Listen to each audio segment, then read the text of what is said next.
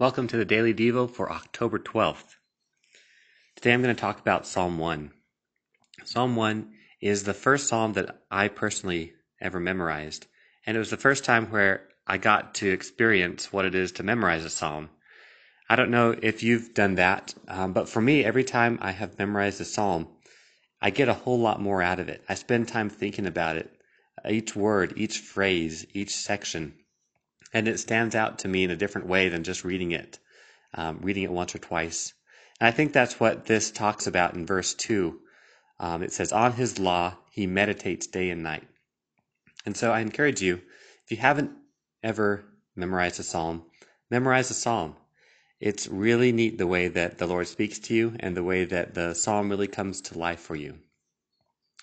For me, the piece that's really encouraging of this first psalm is verses 3 and 4, 3 in particular, talking about how the person who loves the way of the Lord is like a tree planted by streams of water that yields its fruit in its season, and its leaf does not wither. In all that he does, he prospers.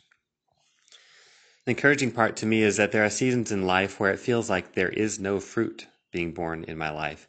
I don't see God working. I don't see my faith growing. And this is a reminder that as long as I am walking with the Lord, as long as I am reading His Word, and His Word is a part of my daily life, I am like a tree planted by streams of water. His Word is streams of water for us.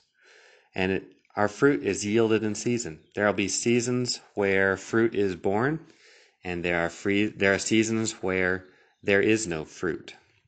There are seasons where the tree is growing and expanding, and there are seasons where the tree is dormant and still. And this really encourages me that if you're in a time where it feels like nothing is coming through and things aren't going on, continue to spend time with the Lord. Continue to spend time in His Word. Be planted by His streams of water, and fruit will be yielded in the proper season. And God is with you and will sustain you. This was the great encouragement to me from this psalm, and I hope that you are blessed by it also. Thank you for listening.